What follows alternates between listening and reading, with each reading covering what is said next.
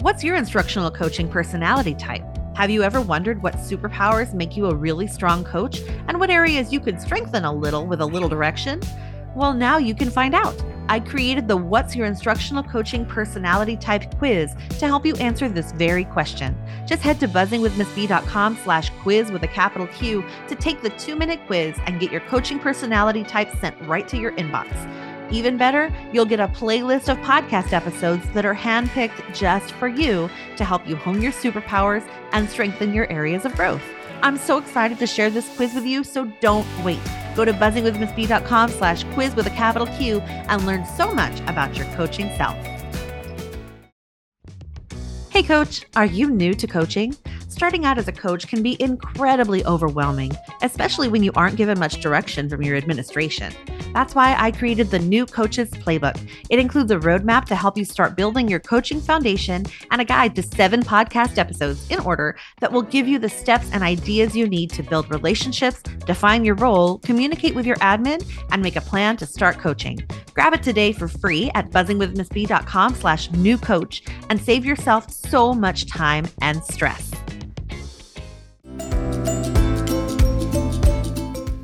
You're listening to Buzzing with Miss B, the coaching podcast, where we believe that every teacher deserves a coach, and every coach does too.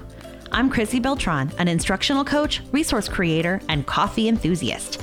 And I'm your host. Stay tuned for practical tips and honest coaching talk that will help you coach with confidence.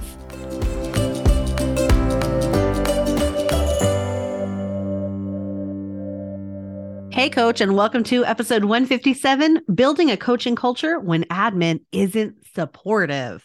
If you've been trying to figure out how to get your school to make big changes that better support kids, whether we're talking about shifts in strategies, methods, moving to integrate SEL, moving to integrate SOR, changing the way we teach math or science, or really any other thing, this series is for you. This month, we're looking at how to approach support and learning across your school. And the only way we can support all teachers and help them try new things is by building a coaching culture. Building a coaching culture is hard, even under the best of circumstances, but newsflash, many of us don't work under the best of circumstances. In fact, many administrators actually undermine coaches. Now, I know they might not be doing it intentionally, but that is often what's happening. I know one admin who used to say, if they don't want to try it, I can't make them. And of course, we can't make a teacher try something new, but we can certainly create the conditions in which they'd want to try instead of giving up on this new thing without trying it. So what do we do when our admin isn't supporting the coaching work that would actually help our teachers grow? Today, my guest, Delia Racines, is going to help us figure it out. Thank you so much for joining us, Dr. Racines. Thank you. Thank you for having me. I appreciate it. Thank you. And it's nice to virtually meet you. Yeah, yes, you too. Could you introduce yourself to our listeners? Maybe talk a little bit about who you are, how you ended up here, and what kind of work you focus on? Yes, sure. So my first name is Delia. Anyone who knows me knows, just call me Delia. The last name is Racines. It's a mouthful. I am originally from the Washington, D.C. area and born and raised, and now I live here in Los Angeles. And I'd say how I ended up in the education field was a complete accident. I had a full career in criminology before I got into the education realm. And I worked with victims of crime. I worked for the National Center for Missing and Exploited Children. So if you're familiar with John Walsh et al., or Adam, his son was Adam Walsh, and he created that National Center for Missing Kids. Code Adam. So he was he was my first boss. Wow. And yes, and that was what my career was really grounded in when I first left college. I got my master's in criminology and worked for the Office for Victims of Crime. And then I worked in a prison in Venezuela. And that's actually probably where I was introduced to the idea or the concept of teaching, is working in a child care center in the prison, in the women's prison, with children whose mother had been arrested. So the kids go to prison with the mom to not break that family bond. Wow. And so I know when I tell people that was my introduction to education, it's like, really? But it was. And when I came back to the States, I was interviewing for another position in, we call it the state. That's how we refer to it. And during that background investigation is when I was substitute teaching. And so that's where I met my very first mentor, who's still my mentor today. And he said, "Look, you have a real knack for teaching." And I was like, "Oh, no, I'm not here to teach. I'm here to, I'm just waiting for my paperwork to go through. And this is great." And he had said, "Okay, but they really like you." And I had ended up in a classroom where it was an exchange teacher. She was here from Hungary, and she thought that she was coming here to teach English to English speakers, not English to English learners. And she had told the kids that she didn't like them and that she didn't come to this country for that. And I was like, whoa. I was like, that was mean. Yeah. And that, right in that moment, it just ignited this, like, who do you think you are, in me? And that is really where my advocacy came from, in that moment. And I was like, why are you talking to these kids like that?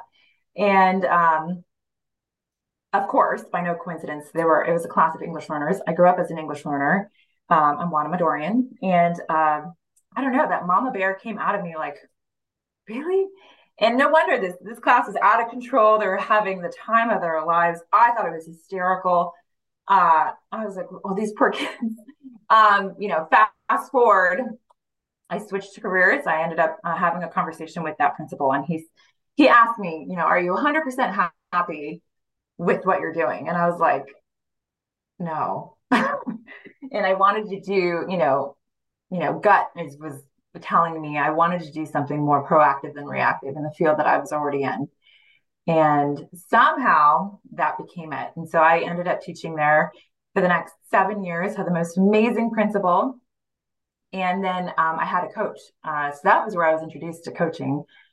She was amazing, but we had a small army of coaches there in that district. It was about 300 of us. And I became a coach, and then I further got my dissertation done in civil rights for English learners. So I kept my legal lens on through education. And fast forward, moving to California, I got here mainly because most of my research came out of California, all the Supreme Court cases for civil rights. And there was no coaches here. I was like, where did they all go? I came from this huge army of coaches with a ton of support to nothing. And it was a harsh reality. And so I decided to build my own coaching army out here. And that's how I ended up in this consulting work of my own, is the need. There's a huge need in California. And that's where I've continued coaching folks and building coaching programs out here in California. That's So long story short. Yeah. Oh, I'm sure there's a lot more to that story than what you just shared. There's always so many different, they always say hindsight's 2020, because my path was certainly not at all. Mm-hmm. But it's been quite the journey, and it's been a really great one. Yeah, how amazing. So the first thing that I want to ask you is, we really want to get into coaching culture. And so a lot of people haven't really even experienced a strong coaching culture at their schools.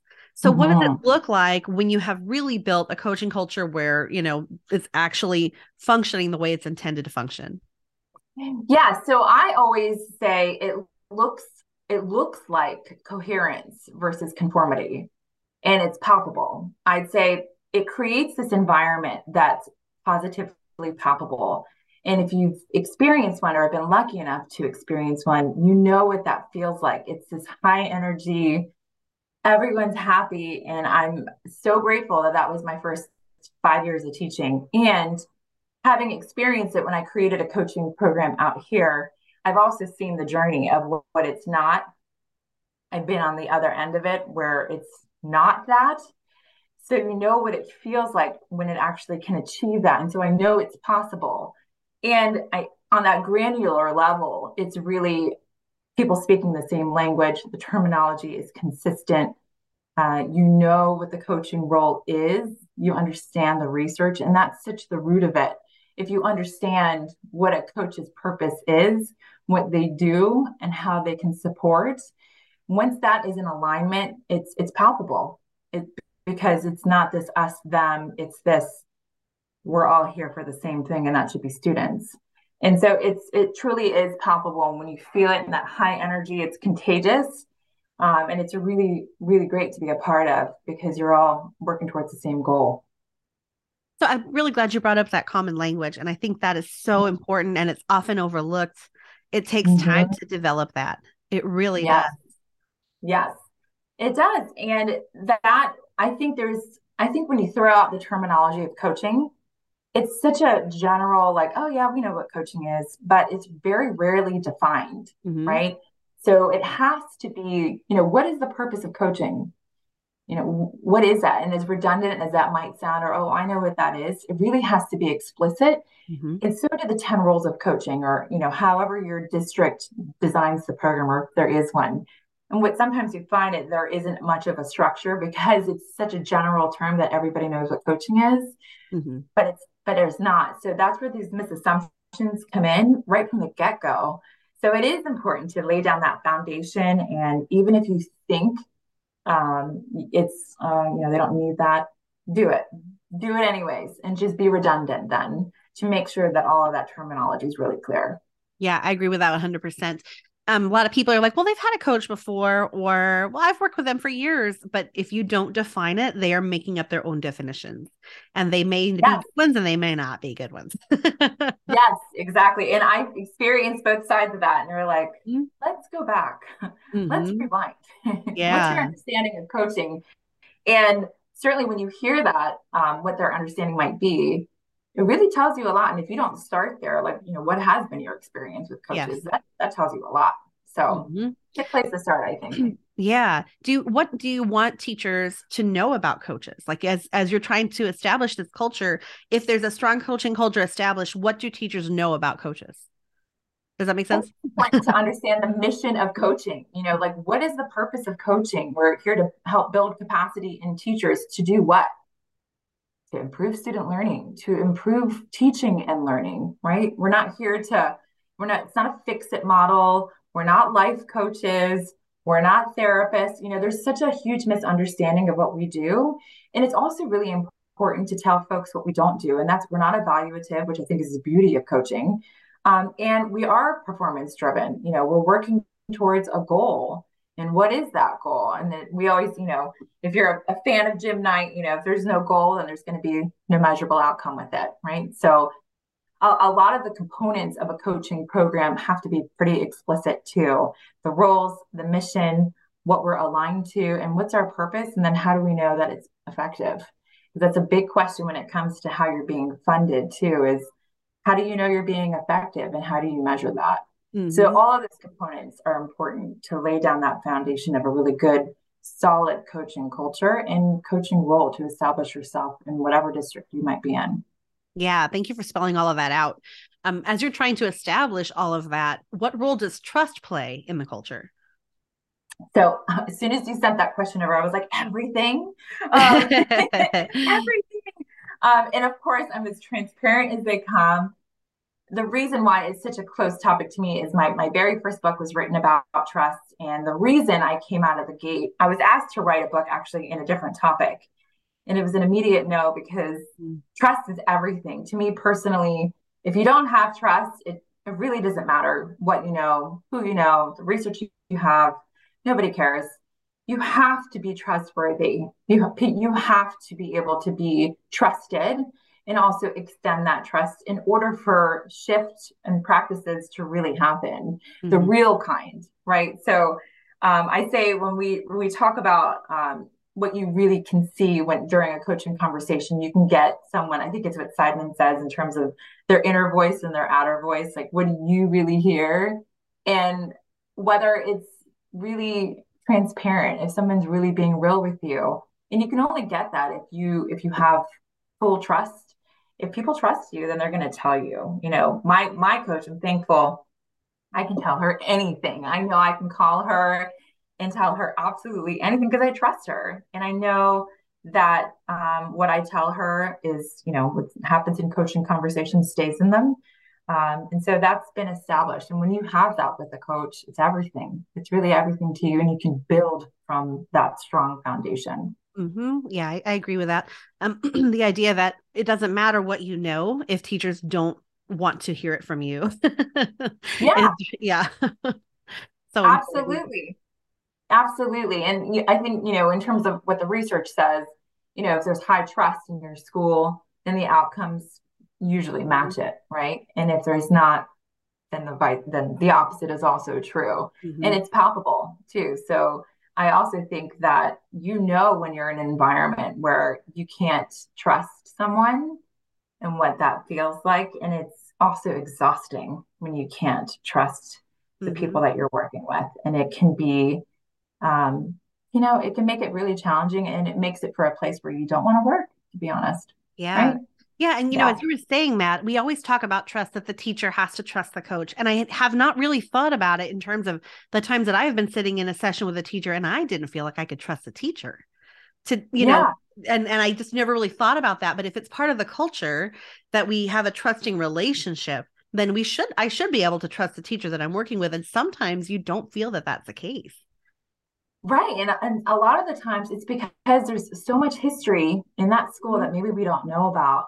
Mhm. And that's really was my experience being a new coach going into a district that never had a coach. Mhm. But the more I dug, the more I found out that, oh, they did actually have a coach years ago and nobody liked them and it was not effective. And so they thought it was a waste of space. And so I came to understand the reluctance in the behavior that I saw, but it had nothing to do with me. They've been through it, and they were like, Mhm. you can't imagine the things we've seen. And you know what? I wasn't there, so I didn't see it. So I, Mhm. I had to take the time to understand the history of people that had been there way longer than I had. Mhm. And then I was like, I get it. There's this mistrust here in Mhm. this entire school. And so that you have to understand it where it comes from, and that takes a long time. Like you said, it takes a while to Mhm. really understand all of that, especially when you're new coming into a school, Yes. super positive and ready to go, and then you're like, what's going Yeah. on here? um, what did I say yes to? Oh Yes. no.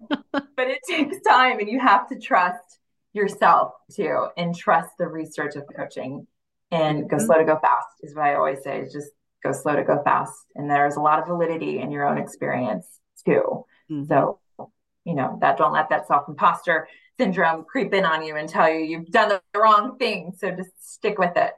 Yes, absolutely. When I was a new coach, I walked into a school that had a coach before, but they were not coaching anything. They were just like doing data meetings and stuff. And that was it. That was the extent of what they really did with teachers. I'm not really sure what they did all day, honestly. Because that person was still there and they'd been moved into a different position. And whenever I asked what they did, they just said data meetings. And the teachers were like, I don't know. So it was weird. And they had a previous administration that was very there were lots of favorites, there were lots of people being punished, it was just very punitive, and so they were coming out of that environment with a new administrator, with a new coach, with several new leadership people, and it was a big challenge. Some people right away were like, oh, I can see that you're different and I'm excited to work with you. And some people it took a very long time to Yeah. embrace. And then people from other schools were like, what is this? Because I did work that maybe was different than the coaches at their schools had done. So it was a big challenge, and it does take time to build that culture. And not everybody always wants to be part of that culture. Yeah. Does that make sense? Yeah. And that's to be understood, right? And you're like, okay, I understand. Yeah. I think when I asked that question of, now I'm thinking of that school where I Mhm. joined, and I asked, like, so tell me about your coach that was here beforehand. Now that I know that you actually had one. And they were Mhm. like, we hated her. We don't even know what she did. And I was like, Yeah. I mean, I was thankful that they were transparent with me and told me how it was. But I was also like, okay. How do I get on that list? How do I stay off of that list? Like, I was like, and that's how I knew, like, you know what? Let's circle back. yeah. Like, let's circle back here, guys. And then, I understood. And then it was fun and games after that, because it was game on. And then I Yeah. knew how to approach every team. And they were so much funnier after that. But I tell you what, the first few weeks were brutal because I was like, huh. But Yeah. I, listened, paid attention, and observed a whole lot, especially in larger faculty meetings. And I was like, wow, these dynamics are awesome. So it was just a lot about paying attention of what those dynamics were, and understanding also the history of that district too. I was like, oh wow, okay. Hmm. So and not being judgmental, but I think it's hard. The human side of you is like, whoa. But then you have to go, okay, so why am I here? Right? Like stay Right. grounded in the work. And it's you're constantly coaching yourself too. Like, Yes. okay, you're here for a reason.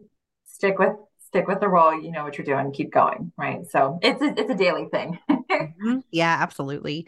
How can an administrator actually support building this culture effectively?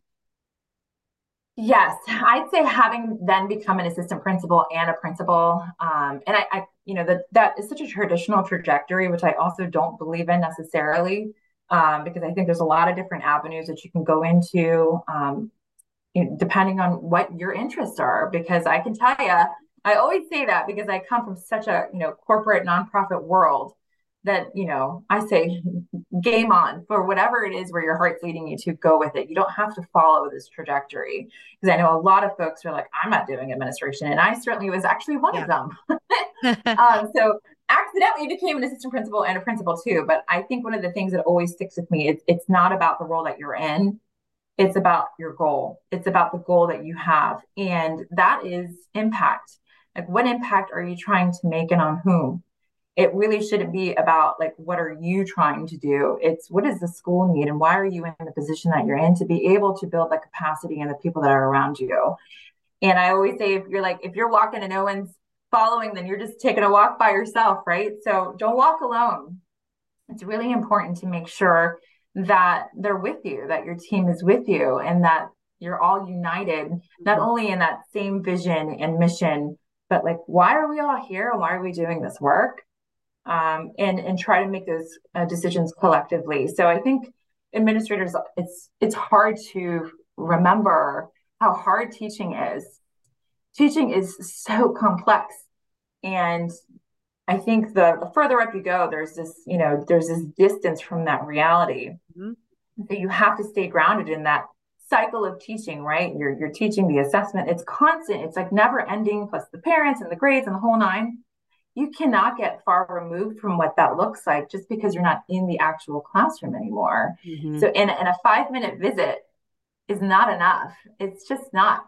So you have to remember what it's like to be in the classroom when you're not in it anymore. And so Yeah. that's the first thing that came to mind in terms of that question. And administrators also need really clear systems in place. And as clear as it is when you're coming out of the pocket as a coach of like, what's your mission and values, you need to be able to do that as an administrator too. Who are you? One, why are you here? That's just as important because we've all been on the other side of meeting administrators who are just climbing the ladder, right? Yep. And you know that too. It's palpable Yep. and you feel it and you're like, great, like I don't want to be here. Yep. Great.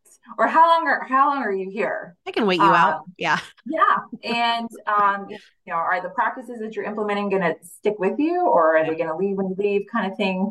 And so all those things you have to be really cognizant of as an administrator that you're building systems for this school to stay there. So your job is to build the capacity to make sure that it stays with the school, no matter who is in and out of that position.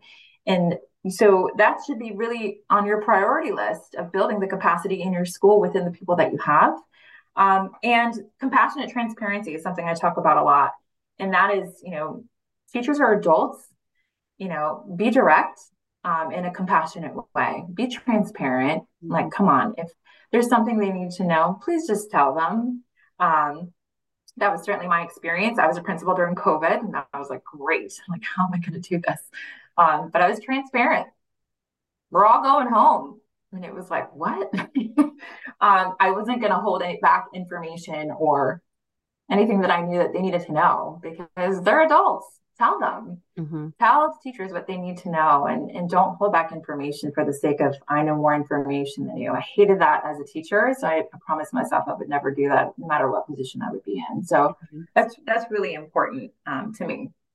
Yeah, I think the idea of having that vision so that everything that you do is supportive of that vision is great. And you're right. We do see so many administrators who are on the move. They are moving up. They're like, well, I'm the principal of an elementary school today, and maybe next year I'll be at the middle school. And then eventually I can be at central office. And you can see people who do want to do that. And that does create a dynamic of, well, we'll just wait out the guy until he leaves and then, we'll see who we get next. And so I'm going to close my Yeah. door and do what I think is best for kids, which that's one of those phrases that I find super harmful, because it gives people, it's not that you don't sometimes have to do that when bad policies are coming down, but it is, Yeah. harmful if that's the way you approach your whole career.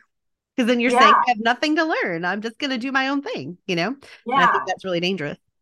Yeah. Yeah. And I think so. It's important to, remember the complexity of teaching. And I think it's Mm-hmm. important for people to know who you are Mm-hmm. when you're with them every single day, of that you're there to support them and you want to. Mm-hmm. And as simple as that sounds, it's just not like you actually want to help them, Mm-hmm. that you Yeah. really want to help them, Yeah. period.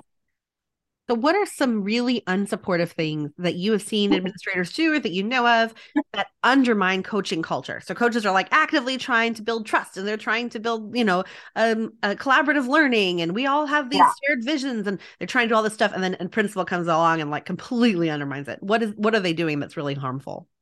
Oh man, I love that question because I was like, oh man, I It's lived a it. fun one. Yeah.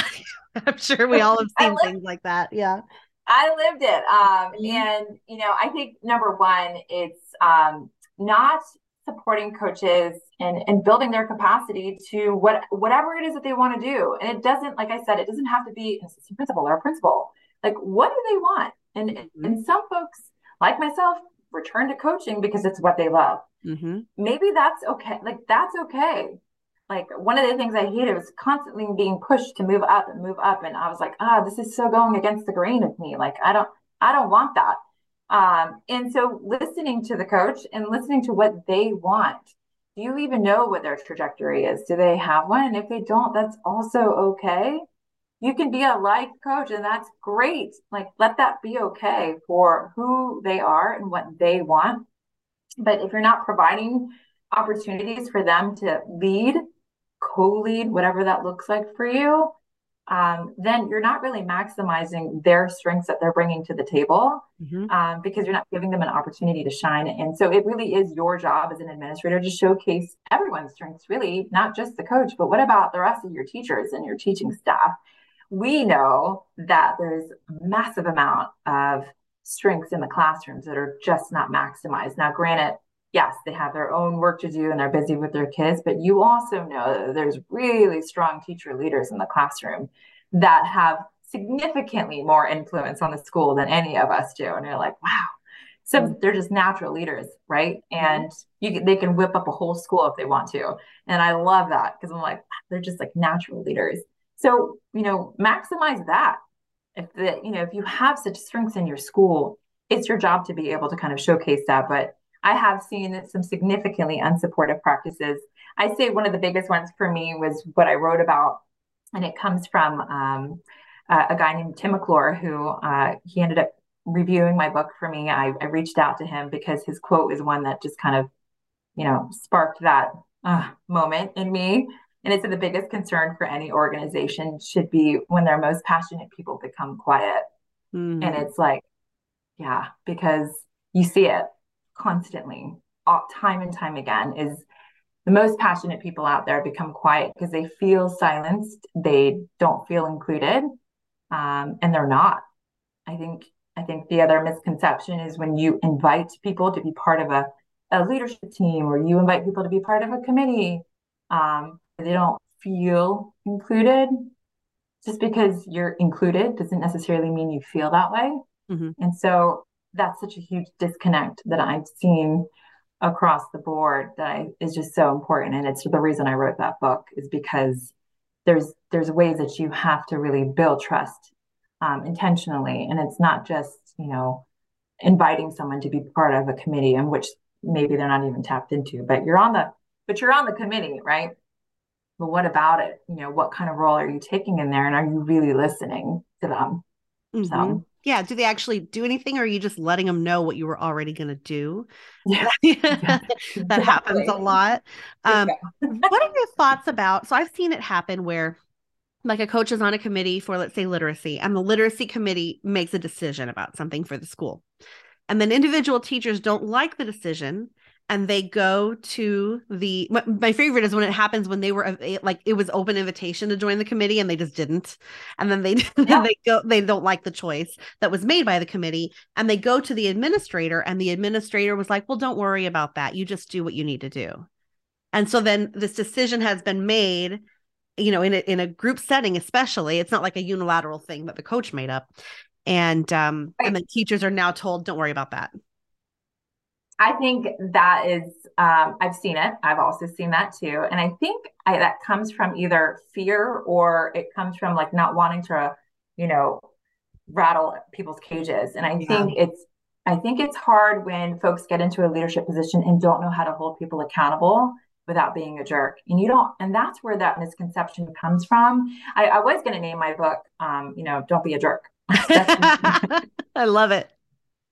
but but I decided that like it actually needs to sell and I need to Yeah, so I I was get like, let me relabel that. But there's ways to hold people accountable, and it kind of stems itself back to, for us as coaches, like coaching heavy or coaching light, right? You don't Coaching heavy doesn't mean you have to be assertive and mean and like now you're doing this. That's not what it is. It's about holding folks accountable to showing, well, let's try it and see if it works, and then let's make a decision about it. it. Hmm. And let's see, if it doesn't work, then you're spot on. You're right. It was a terrible idea. But how are we going to make decisions? And we're going to keep doing the same thing over and over again if we're Yeah. not actually going to try something new and shift practice. So shoot the messenger, but let's try it first. Yeah. Let's try that. And how long can we agree to do that before we're like, okay, it's out? And of course, there's been certain times when certain practices have been put in and you're like, why did we do that?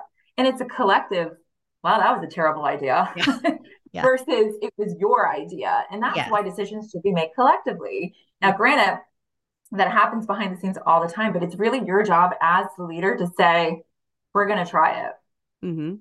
I and we're going to totally see how agree. it goes. Yes, I totally agree, because then that diminishes any authority that any group has. Like, well, you don't make decisions for me. Well, then you just do whatever you want. Is that what you're telling me? Oh, You just do whatever you want, yes. which is a problem. And so we have coaches kind of in the middle, and I heard somebody, I did a webinar the other day about coaching and helping people embrace new learning and implement new ideas.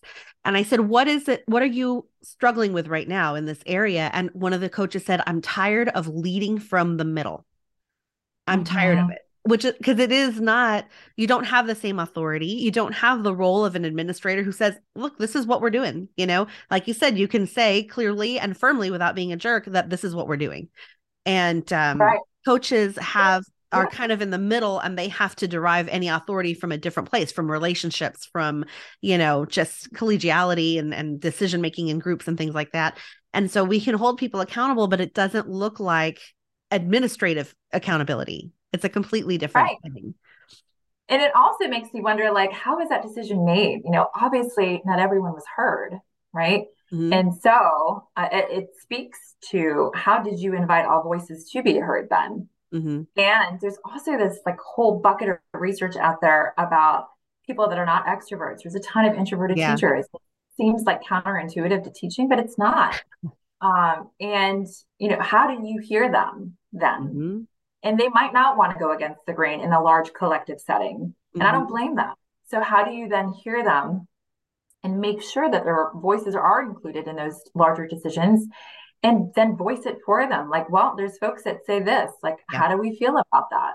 And if those comments aren't being listened to, then of course you're gonna get cornered into this like, oh well, you don't have to do it, but that's actually Mhm. not leading. And so you do have to make those really difficult decisions and say, well, we're going to try it and I expect you to do it.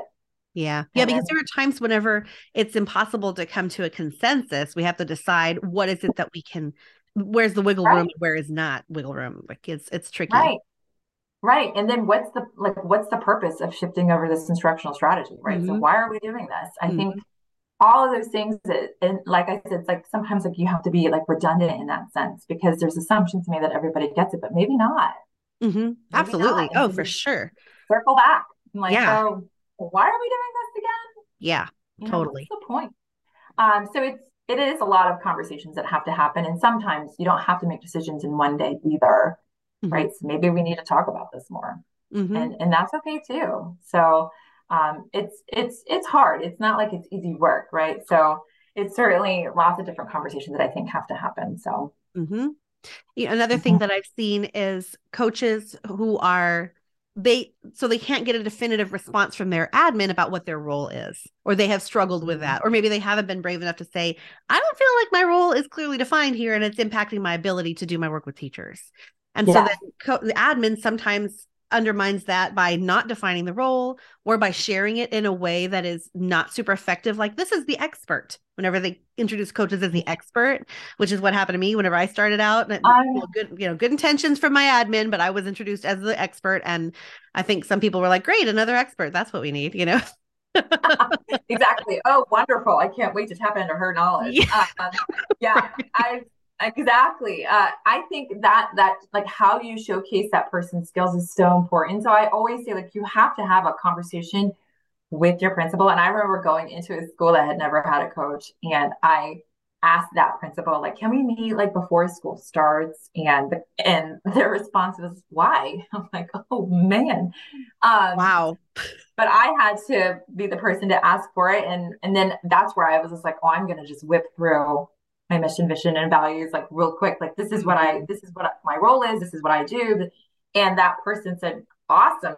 Can you do Okay. that? I'm like, yes, I can. Can I present that, please?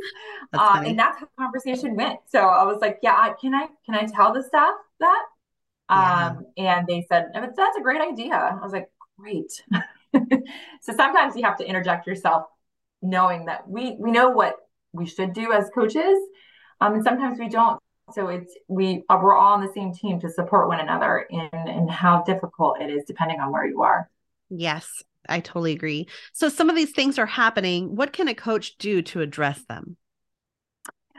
A necessary conversation. I don't say crucial, I don't say complex, I don't say hard because I like to assume positive intentions and going into these conversations, which is extremely difficult. And I say, but probably before that, call your coach first because every coach deserves to have one. So Yes. first call your coach and go, oh my gosh, I have to have this conversation. What do I do?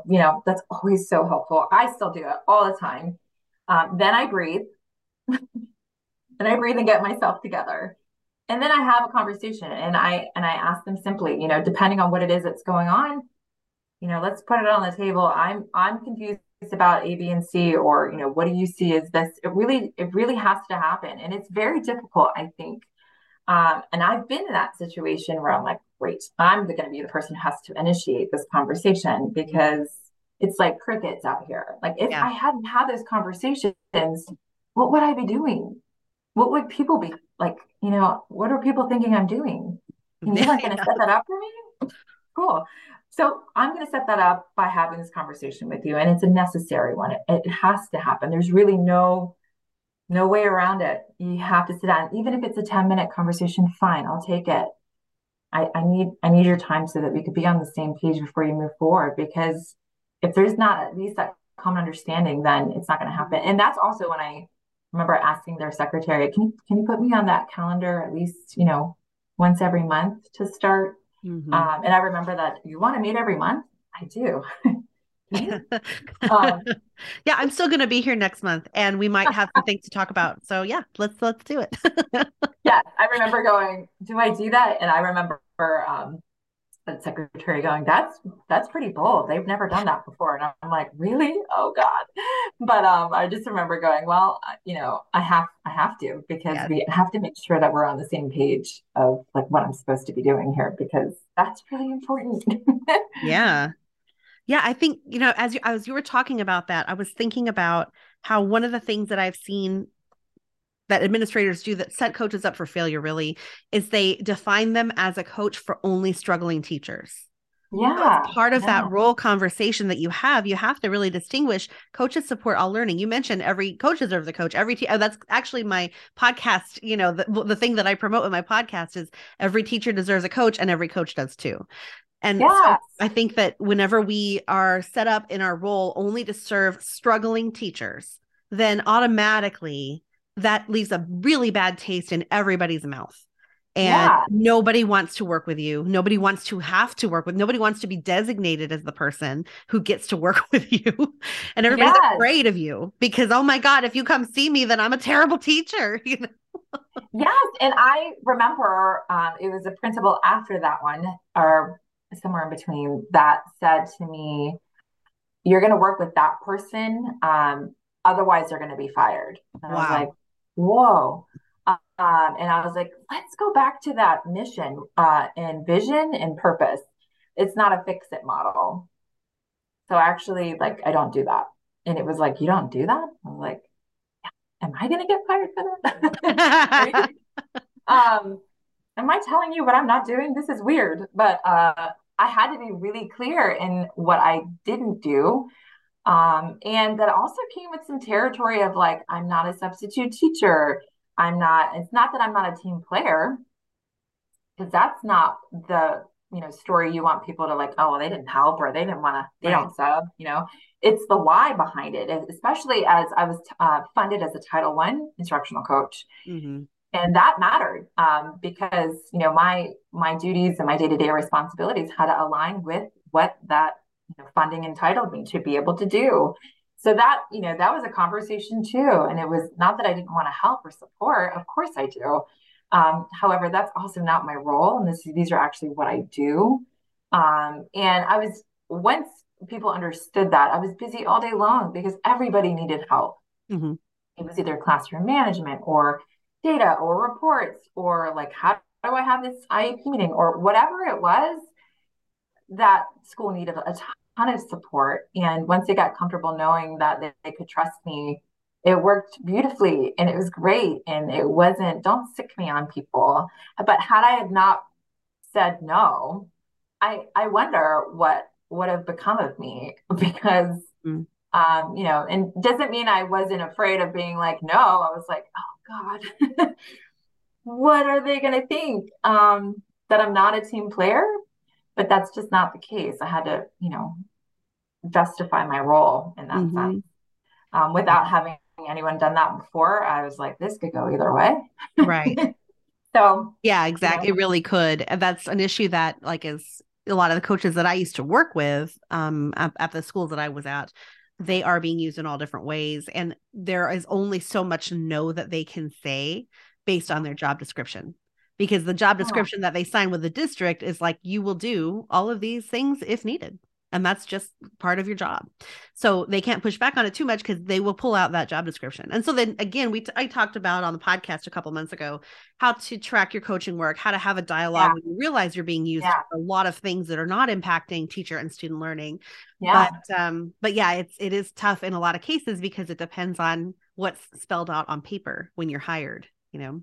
Right. And yeah, especially, and then like when the pandemic happened, it's Mm-hmm. like Yes. everything went up in the air and it was Uh-huh. just like, whoa, like, everything changed, and the needs changed. And so, Mm-hmm. you have to like step back and look at like the situation. But like now, post pandemic is also so difficult Mm-hmm. and the needs are different too.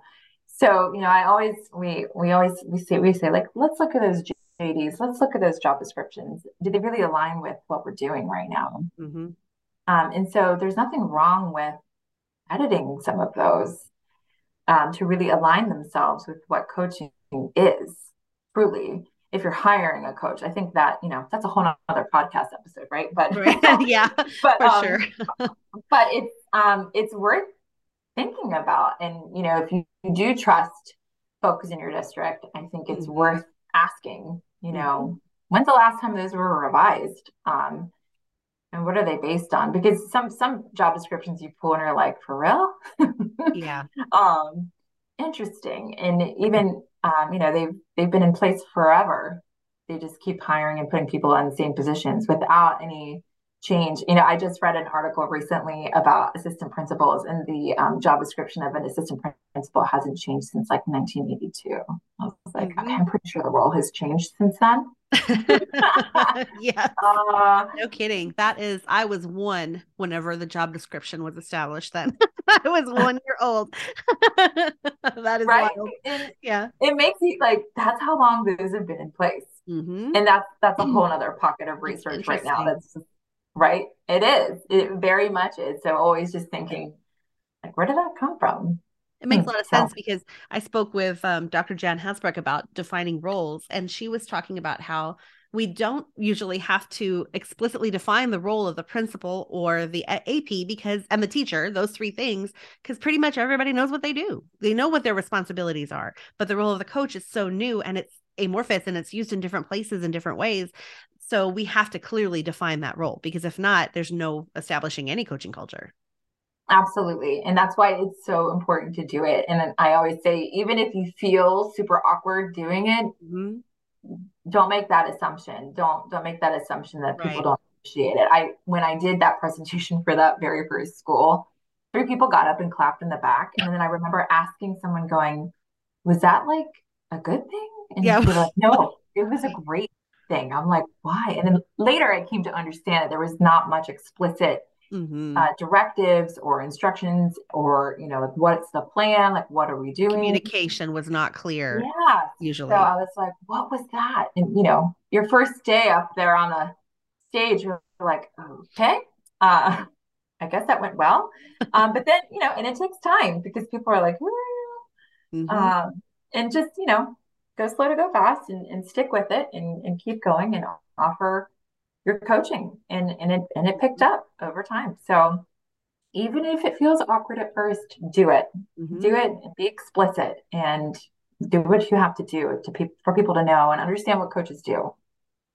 So you talked a little bit about like so far defining your role, communicating that with your administrator, sharing it with teachers, and introducing, what kinds of supports you can provide. What are some other small steps that a coach can take on their own to build a coaching culture if they feel like they're not getting the support from admin, whether that's because admin is not super communicative or they are not sticking to any of the things that have been decided for all the reasons that that coaches have struggled with this. What can they do if they kind of feel like they're having to do it on their own? I certainly did. And I say that is when you stick with your role. And if you have teachers that you're working with and teachers that understand the role, begin to showcase them, begin to showcase what it is that you're actually doing. Like, how are you coaching? And what's the proof in the pudding out there? And how is it improving student learning? Mm-hmm. So I think once you start showcasing what you see, our advantage is having that bird's eye view around the school. And that's what teachers don't see. They don't have the opportunity to see because they're teaching. It is your job to showcase what it is that you're actually doing behind the scenes during those periods when teachers are working with you as the coach. Like, what does that look like? And what are you actually working on? Like, how are you coaching them? And there's so many different avenues of coaching that, across one of the middle schools that I was a coach at, I would go from one side of the campus to the other, and it was completely different coaching roles. It was, data over here, instructional strategies over here. This side was facilitation. This side was like a tech tool. Everybody needed something different. I'd go work with the music teacher because it was her first year teaching, and she was deathly afraid of the parents, and she had a big concert that night.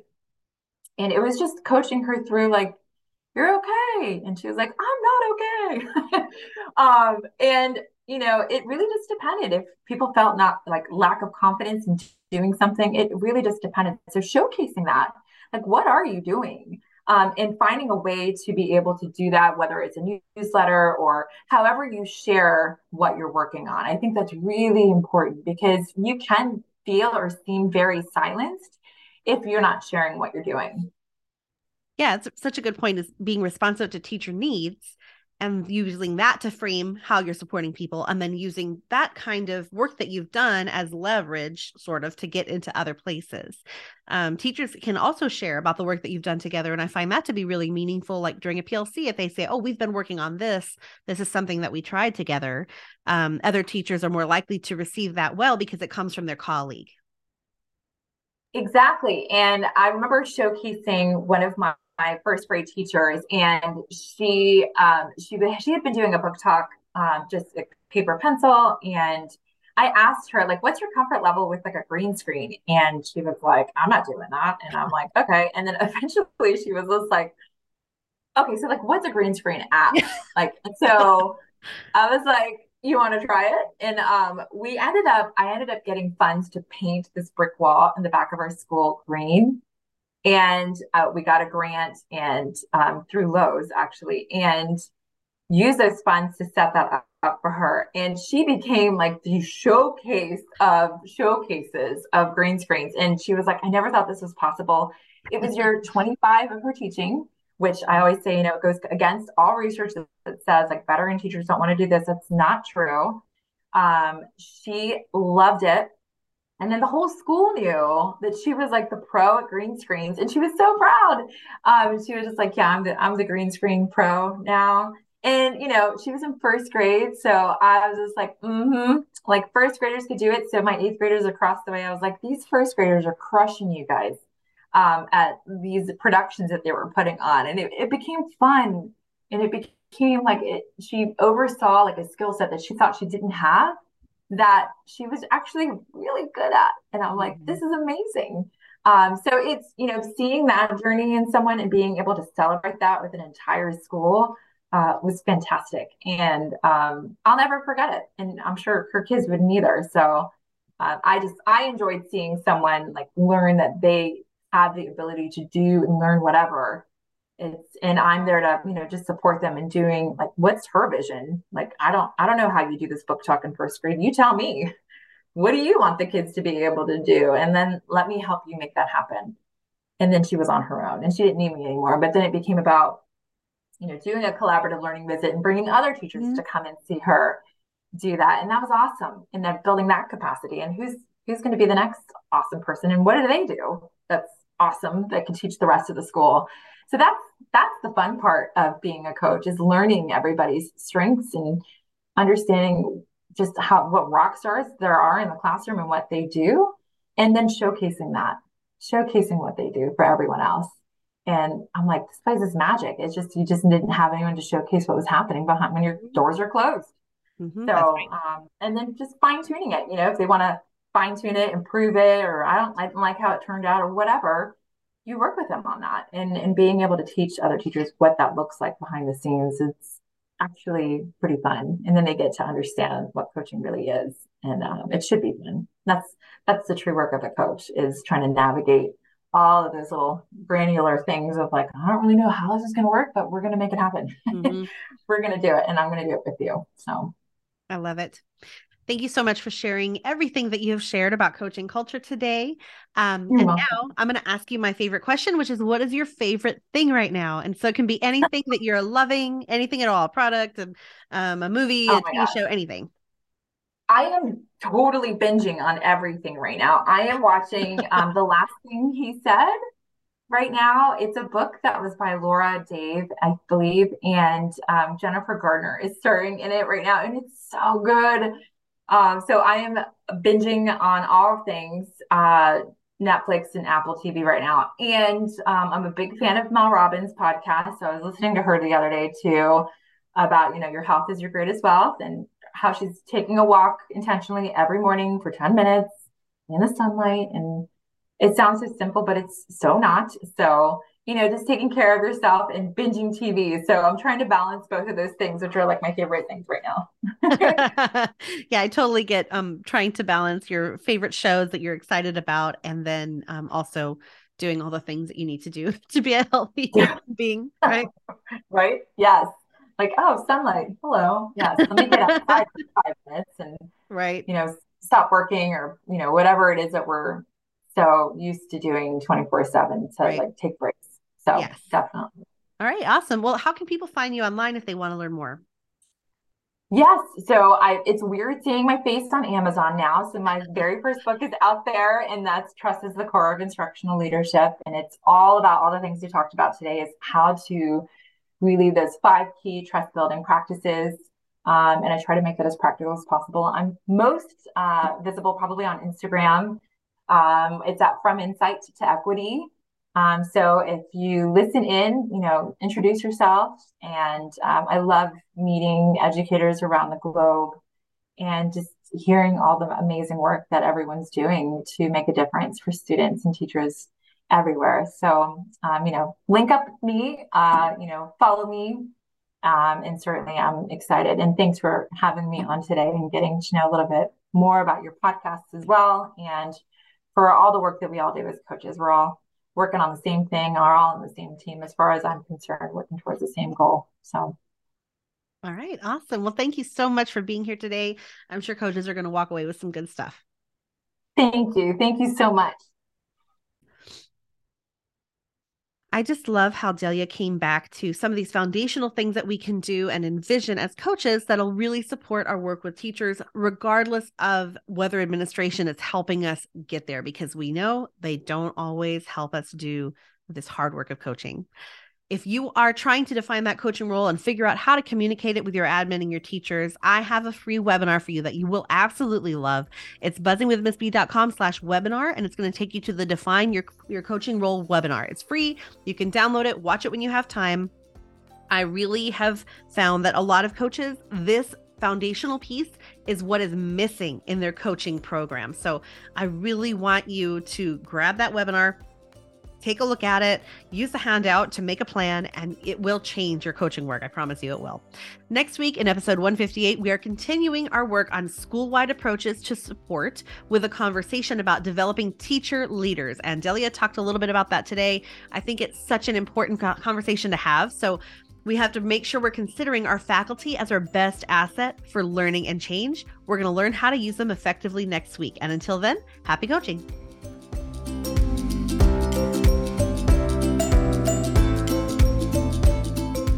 Thank you for listening to Buzzing with Miss B, the coaching podcast. Want more coaching ideas? Check me out at buzzingwithmissb.com and on Instagram at buzzingwithmissb. If you love the show, share it with a coach who would love it too, or leave me a review on iTunes. It's free and it helps others find this show. Happy coaching!